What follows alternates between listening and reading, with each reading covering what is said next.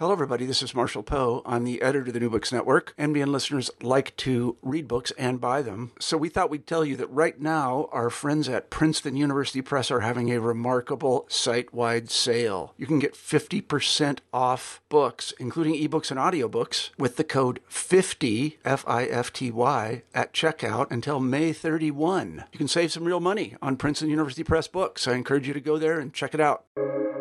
Welcome to the New Books Network. I'm Caleb Zachrin, Assistant Editor of the New Books Network.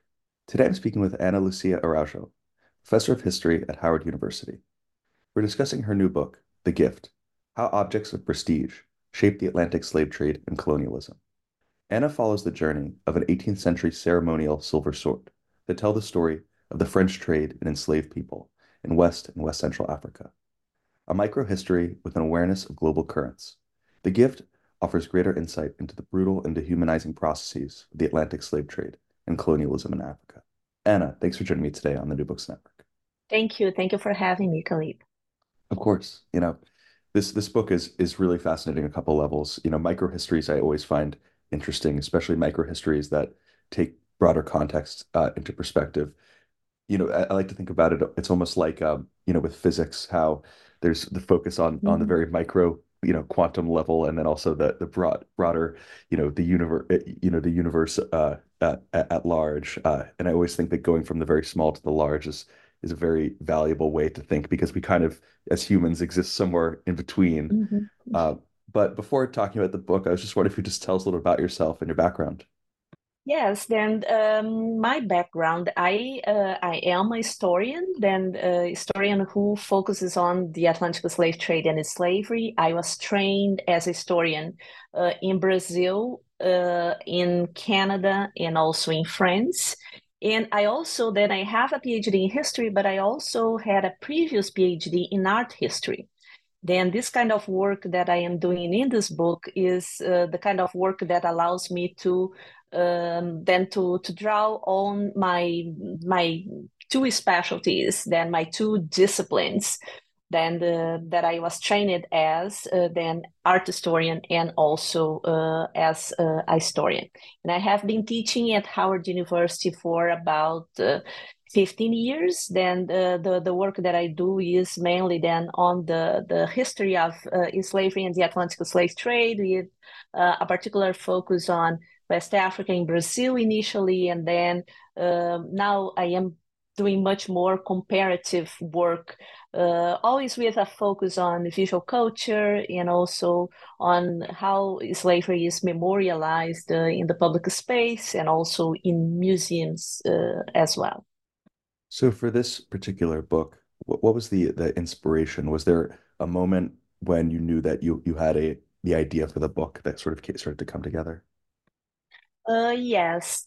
Then this book, the way it was born is interesting. Then by 2007, when I finished this second PhD in history, it was a moment when in France, in Paris, just 1 year before, then in 2006, there was the Quai Branly Museum that was unveiled at the time. And I had a project at that point of looking at the demands of restitution of African heritage to Western museums. Because when the museum Quai Branly was created, then there was this public debate in French newspapers about the restitution, because these are museums that then gather and display then a large number of objects in artworks that were indeed brought during the period of French colonial rule and European colonial rule in general in the African continent. And I had this project as a postdoc, which indeed it ended up, I received funding for that, but I just used for about 6 months and not for the entire 2 years, because I got this job at Howard. Then when I moved to Howard, then of course in a tenure track position, I had then to work to publish my first book, which was based on the second dissertation that I wrote. Then I abandoned that postdoc project at that point. At some point by 2015, I started writing a book on the demands of reparations for slavery. And that is another story. But the book was published in 2017. And when I published that book, I thought to myself, well, perhaps now it would be the time to write a book about the demands of a restitution of African heritage, then to take that project of then almost a decade before. And I started doing that work. Then I did research in Portugal, did research in Belgium, and in France in particular, did also some research here in the United States at the Brooklyn Museum.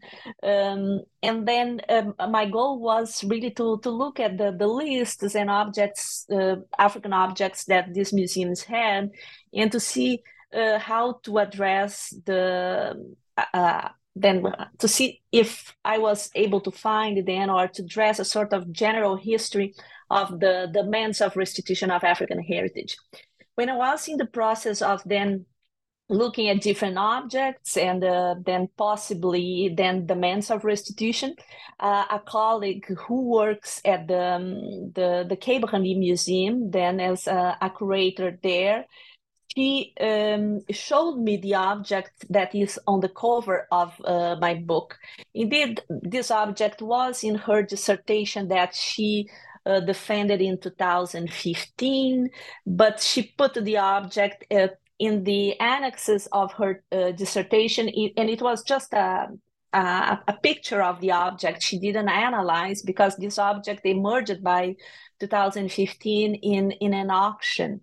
And the object has an inscription, and she saw then there was the term cabinda, that is then a port in West Central Africa, and it was colonized then in the 19th century. Then the Portuguese took over this region, and then she associated cabinda with people who speak Portuguese, and me being Brazilian as a person who could perhaps elucidate the story of this sort. And I started digging that story, and I had done already work on the French presence in Brazil, also then the French presence, French colonization in the Bight of Benin, in what is present-day Republic of Benin. And I decided to only work that there was an interesting story about this object that led me to restrict my interest and look only at this object instead of working with the large demands of restitution. Also because the story of the object itself challenges all the problems of demands of restitution of African heritage, because it's an object that it was fabricated in France, but was sent to West Central Africa, and it was looted about 2 times before it ended up then in where it is today in a French museum in La Rochelle. So, I think we'll definitely get to talking more about this sword and its really bizarre, fascinating journey that you track. But just sort of starting from a basic level, I think everyone has some cursory understanding of the Atlantic slave trade, but I think it's valuable to just start a little bit with the origins to understand how the French ended up getting involved. So would you mind talking a little bit, the first chapter, you look at the origins of the Atlantic slave trade, particularly on the Loango coast where you focus, and how the slave trade began in this region? Yes, then of course that there was a slave trade that existed internally in the African continent before the arrival of the Europeans. Also, there was an internal trade of ivory and iron and other items in this region as well, as it happened across the African continent. Then the African continent was connected to the world already at the moment when the Atlantic slave trade emerged. But in this region, that is the Luango coast, that covers part of what is present-day Angola and part of what is present-day Congo.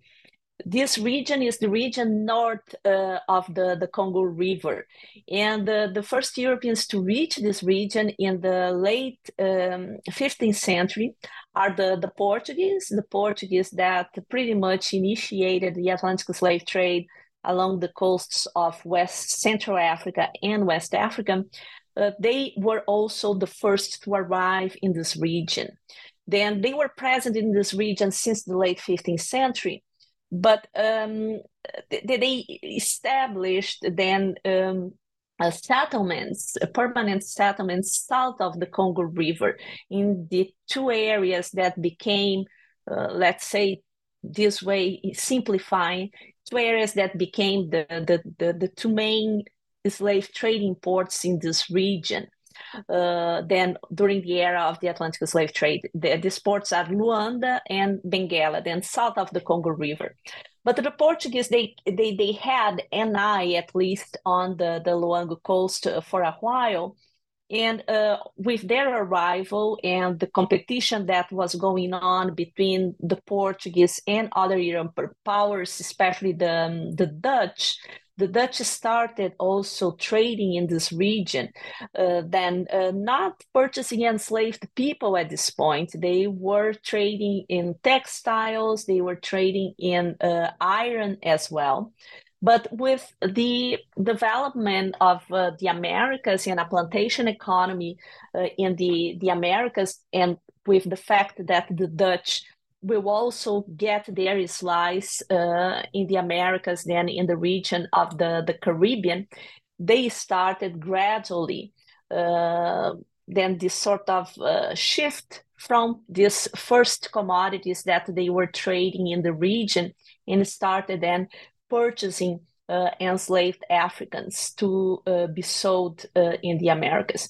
Then this is how the slave trade emerges in this region, pretty much as it happened in other areas of West Africa and West Central Africa. But here is important for us to have in mind that north of the Luango coast, by then the 17th century, which is the period when the Atlantic slave trade launches in the region, we are going to have three main states, three main kingdoms, that these were centralized states. They were structured societies. Then these were not decentralized or stateless communities. They had three kingdoms, then the kingdom of Luango, kingdom of Kakongo, and kingdom of Ngoyo, which is this last one. Ngoyo is the kingdom that I look at because each of them had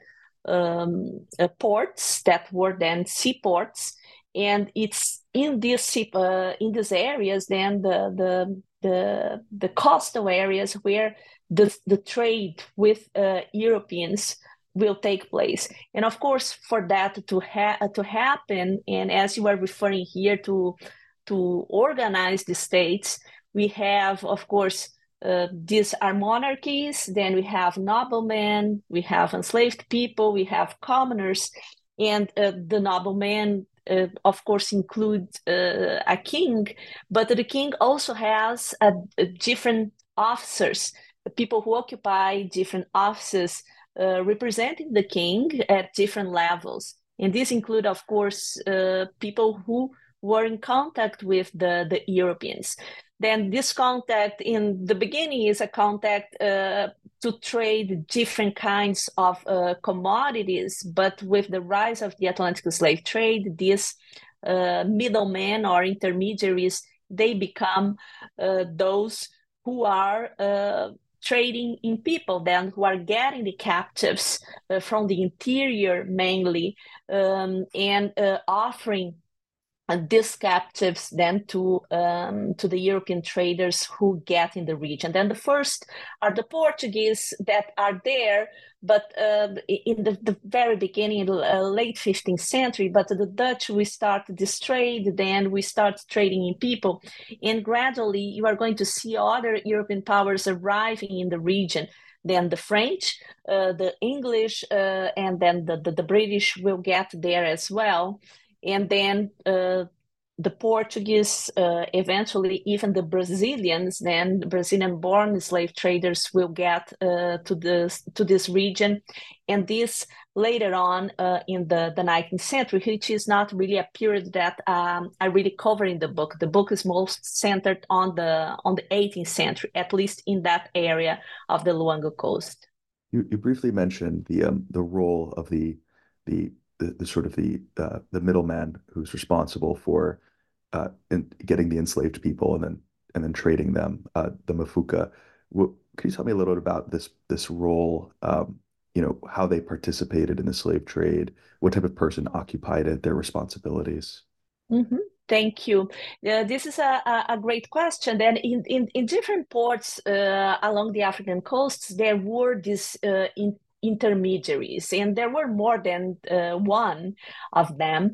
But the Mufuka is an individual that was described by the European, because part of the work that we do here is based a lot on European accounts, and of course, sometimes we have to be careful with this kind of source. But in the Dutch sources, then French sources, Portuguese sources, British sources, the Mufuka appears as an office occupied by the man who is not a noble. He is a commoner. And it's a man, then it's not, these are offices occupied by males, and is a man then who lives on the coast and who is in charge. He is described as being the Minister of Commerce then by the Europeans. Then he is in charge of everything related to trade in the beginning, not the trading people, but then a trade in enslaved people. And then he would play this role of receiving then ship captains who arrived on the coast, allowing them to establish themselves with temporary structures on the coast. Then these men would receive tributes from European traders who arrived on the coast. Then these tributes were usually items that were used as currencies to purchase enslaved people. Then I'm referring here, for example, to textiles, to alcohol, to iron bars, to even weapons at some point. But in addition to these tributes, these individuals who were the Mufuka and these intermediaries, they started also accepting what we can call gifts. Then the gifts, the category of the gift is a tricky one, because it refers at the same time to these tributes that were customary along the African coasts, but also include other items that were then fancy items that sometimes were made of precious metals, precious then or hair, textiles. And in some cases, they were fabricated only to be offered to these individuals. As the Atlantic slave trade started developing, intensifying, especially in the 18th century, these individuals that are called the Mufuka, then there was then more than one in these different kingdoms, but the Mufuka becomes an individual that becomes wealthier with the intensification of the trade, because he could accept, he was in contact with the Europeans, he could accept these gifts, he could accumulate this wealth, which the king who lived in the interior could not. Then the king, especially in the case of Ngoyi, is described as an individual who could not, that had a sacred role. He could not be seen eating, for example, and he could not accept these European gifts. Then as the trade intensifies, these kings are more and more alienated in detriment of these individuals who were commoners and who lived along the coast and who were, to some extent, corrupted by the trade, this lucrative trade in people. So, much of the focus of this book is on the French relation involvement, because this sword that you look at, this particular gift that is central to the book, was a gift from French traders. So, would you give a little background on how the French first got involved in the slave trade in this region? Yes, like the French, then they started then already then in the then by, I would say that already by the late, then there were some French voyages to African coasts then in the late 16th century. Then but the French then came mainly during the 17th century to the region that is the Bight of Benin. Then they were trading, then purchasing people to transport them to the Caribbean at this point. Then they joined the trade in Africans, as all the other European powers did, in order to supply then their colonies in the Americas with with an enslaved workforce that was basically gradually replacing then the enslaved indigenous populations in the Americas. Then the French, they were based mostly on West Africa, then in the region where is present-day Senegal. They were also present in the region of the Bight of Benin, but they were able also to expand up to West Central Africa in the region that is the north of the Congo River. Then they were not present in the regions that were controlled by the Portuguese, that was Luanda and Benguela, south of the Congo River, but they were able to trade on the Luango coast because this was a zone where no European power took over. Then there were just several European powers trading in these areas, which is a characteristic that we do not see south of the Congo River, where the Portuguese had the control. Here, no European power had the control. All of them were trading in enslaved Africans. They were competing among themselves, and sometimes even nationals from the same kingdom, it was the case of France. They were competing among themselves to see who were those who would get the best captives and more captives for the best prices. But also they could not establish, for example, any permanent structure in this area north of the Congo River. For example, if you take the example of Ghana, present-day Ghana, or even the region of the Bight of Benin, the European powers, they were able to construct, for example, forts in general, even castles. In this area, they couldn't do that. But the French then found in this zone then a rich market then where they could purchase enslaved people and where no European power had a control in order to export them, especially to the colony at the time, the French colony of Saint-Domingue, that became then Haiti in 1804. Then this is how the French joined this trade in enslaved Africans in this area. Another a key place in the French trade was the city of La Rochelle. What did how did this city function as a kind of a focal point of the slave trade? Yeah, then this is it's an important question, because La Rochelle is the second then overall during the entire period of the Atlantic slave trade. If you take the number of captives, the number of voyages that left from La Rochelle to the African coasts, La Rochelle was the second busiest or most important French slave trading port. This is just after, second to Nantes, which is the first slave trading port. Then La Rochelle is a city that is based on the northwest area of France. Then with then easy access to the Atlantic Ocean.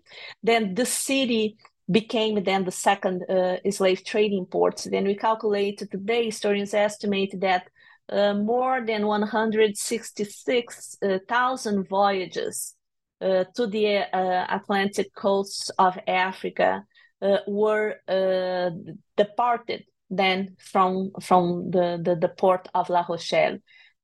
After that, of course, the first slave trading port is Nantes. Nantes also sent, Nantes traders also sent then voyages and slave ships to the area of the Luango coast. And in the case of Nantes, you are referring to about 500,000 enslaved Africans that were transported to the Americas through these voyages organized in the port of Nantes. Then La Rochelle was, of course, then a small city back in the time, but most that an important part of the economy in La Rochelle was around then the Atlantic slave trade. Then mayors, for example, of the city, as we can find perhaps in other slave trading ports such as Liverpool, were involved in the Atlantic slave trade. Then the wealthy individuals in the city, they were traders who were transporting, then were sending ships to the Caribbean to bring different commodities to La Rochelle, but they were also sending sometimes the same ships in other voyages to the Atlantic coasts of Africa in order to provide enslaved Africans then to the Caribbean. Then not only in La Rochelle we have these individuals who were politicians then who had political power locally, and these were entire families. Then men, brothers, these families, they would intermarry, then families involved in the Atlantic slave trade, and they would also own plantations in the Caribbean, especially in Saint Domingue.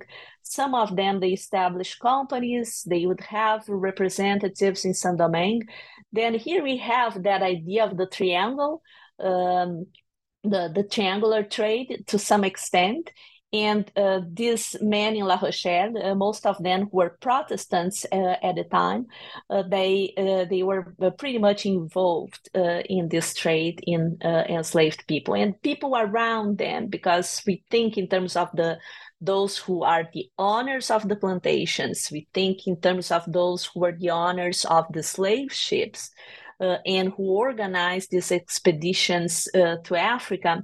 But around them, there were sailors, there were ship surgeons, there were ship captains who also became wealthy in this process of participation in the Atlantic slave trade. Then there was the entire city that to some extent supported this trade, as we see perhaps in other parts of the Americas, in Rhode Island here in the United States, or we see also in Liverpool, in Bristol, and then or even in Amsterdam. You focus on some of the individuals involved, important, ship owners and captains that were involved in the trade. Can you tell me about these individuals and what the sort of the role they play in the broader story that you tell in this book? Well, they play an important role because then we have several levels of actors.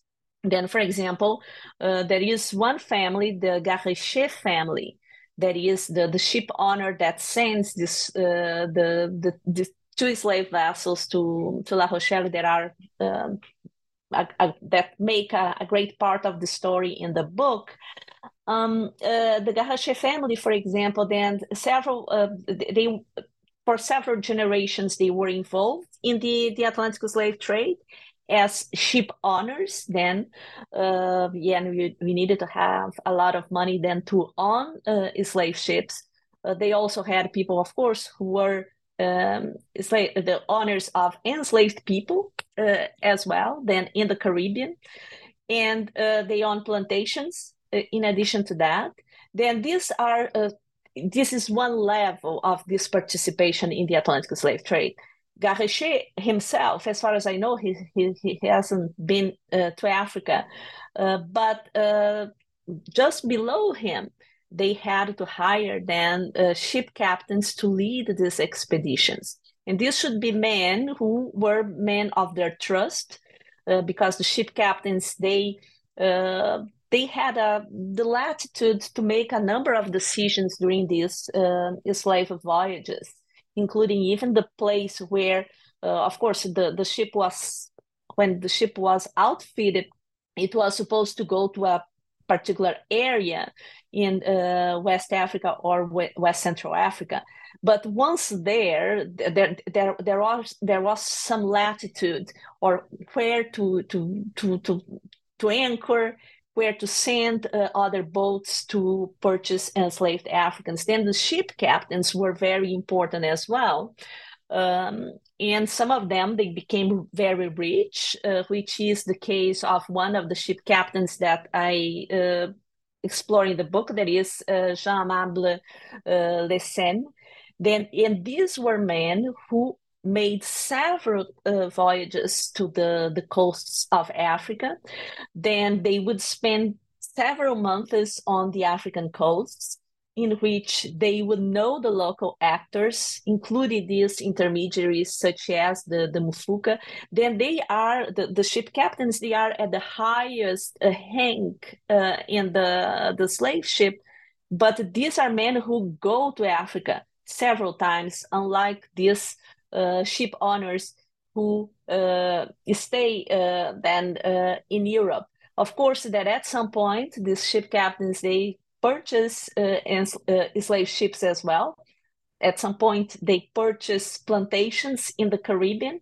Then, in other words, they become wealthy, very wealthy men. But below them, there are other individuals that are important. Of course, the different members of the crew. But for example, there are ship surgeons who were then the medical doctors of sorts back in the time. Then these were individuals who were trained to deal with the different dimensions of healthy issues that could happen during the voyages, either related to the crew or the enslaved people who would be embarked in these slave ships.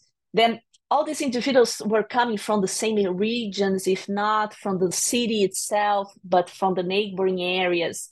They knew each other. They married then people that they knew and that were also part of this trade, which makes their community to some extent very small, because they knew each other. On the other hand, some of them, they were traveling very far and having a real contact with African communities, at least along the coast where they were based for a number of months. You discuss how part of this, the crucial to this contact is this relationship with the Mufuka. So, looking at the ceremonial sword that, first really inspired this project, could you talk about this sword, why it was created, who it was given to, really what its general purpose was? Yes, and the ceremonial sword is a gift. Then, of course, we could discuss here for a very long time. Then I hope that you read the book that people who are listening to us, that they read the book to know more. But the sword is a gift that is given to this Mufuka by these French slave traders that reached the region in first time 1775, and following a conflict with other slave traders, French slave traders as well, they want to thank the Mufuka who basically saved the lives of then of a captain and some members of the crew. And then they commissioned this sword that is a silver sword. And the silver sword has a dedication. If you look on the cover of the book, that the dedication is to the Just of Cabinda, who is the Mufuka Andripukuta, which is the name that appears in the sources referring to him. And this is a gift then to thank him for saving their lives, but also a gift that wants to continue this relation, this commercial relations, and perhaps preferential relations with this Minister of Commerce that was the Mufuka. Then perhaps an invitation for that in the next voyages to the region, that these captains would be favored with good captives, captives that were healthy.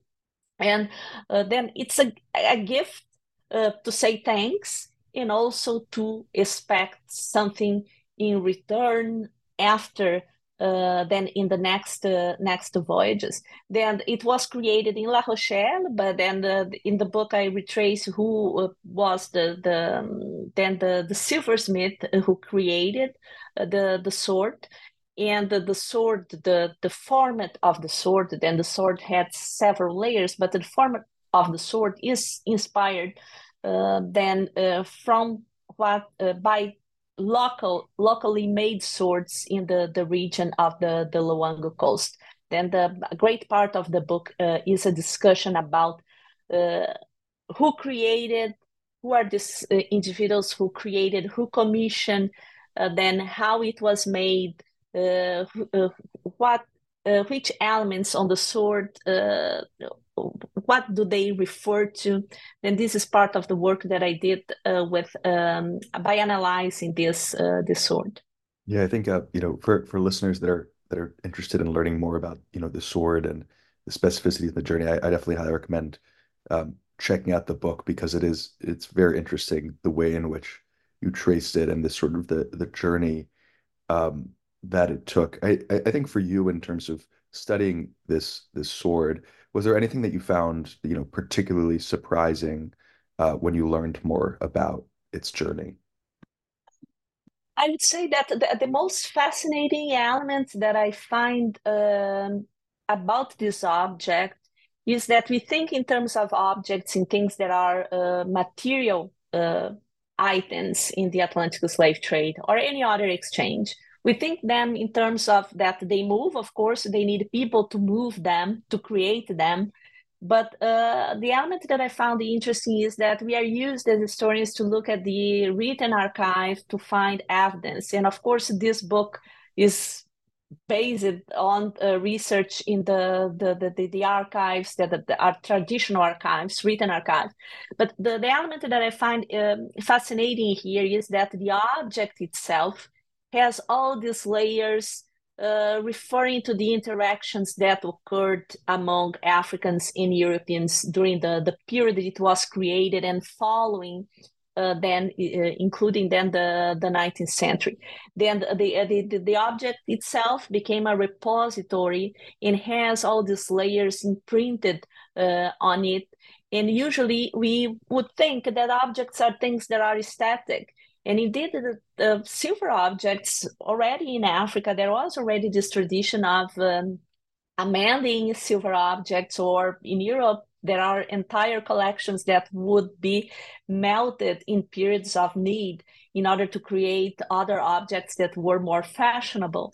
But here, this object remained as it was when it was created, but there were layers that were added at the same time while preserving the older layers. And I think that this is the fascinating element here to show how objects, they are alive and how much they can tell us about the history of these human atrocities, which is the case of the Atlantic slave trade.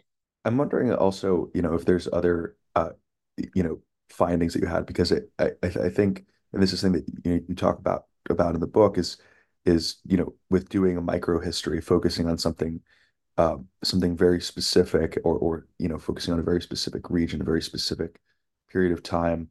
Um, for you as a historian, could you talk a little about just like the general value of doing something like a microhistory, especially for understanding a topic as large, as expansive as the Atlantic slave trade and European colonialism?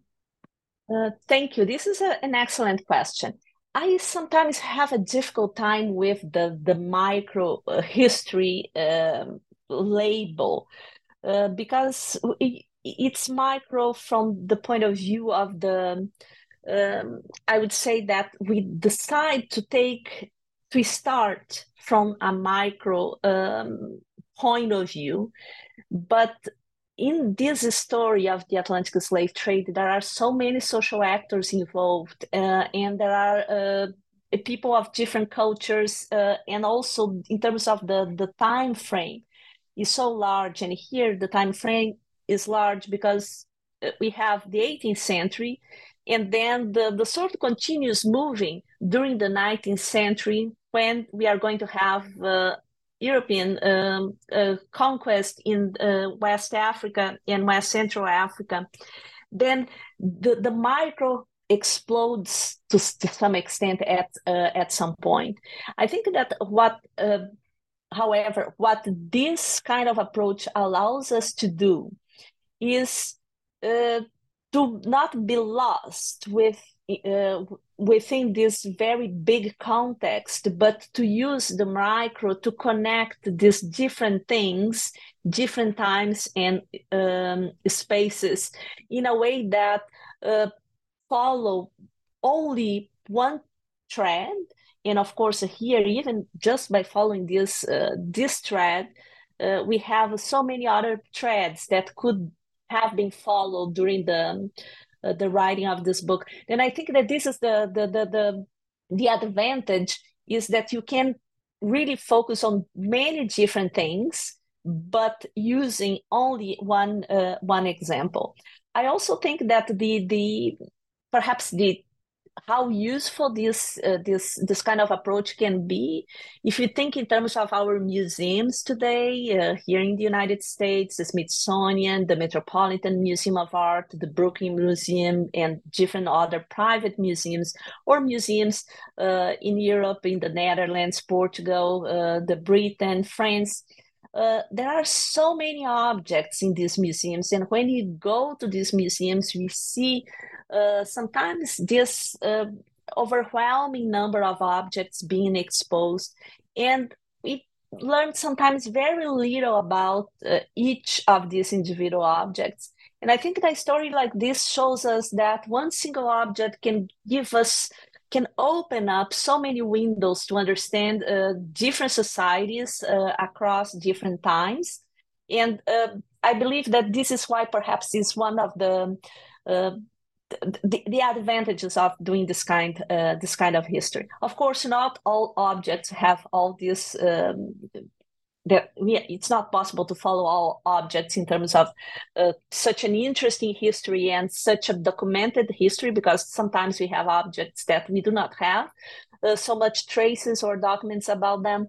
But I think that this kind of research, I think that offers that possibility. And I hope that encourages more people to do similar kinds of works, and especially to consider material culture as then a dimension that deserves to be part of the work that historians do, because to this day, most of this work has been done, especially by archaeologists, sometimes by anthropologists and art historians.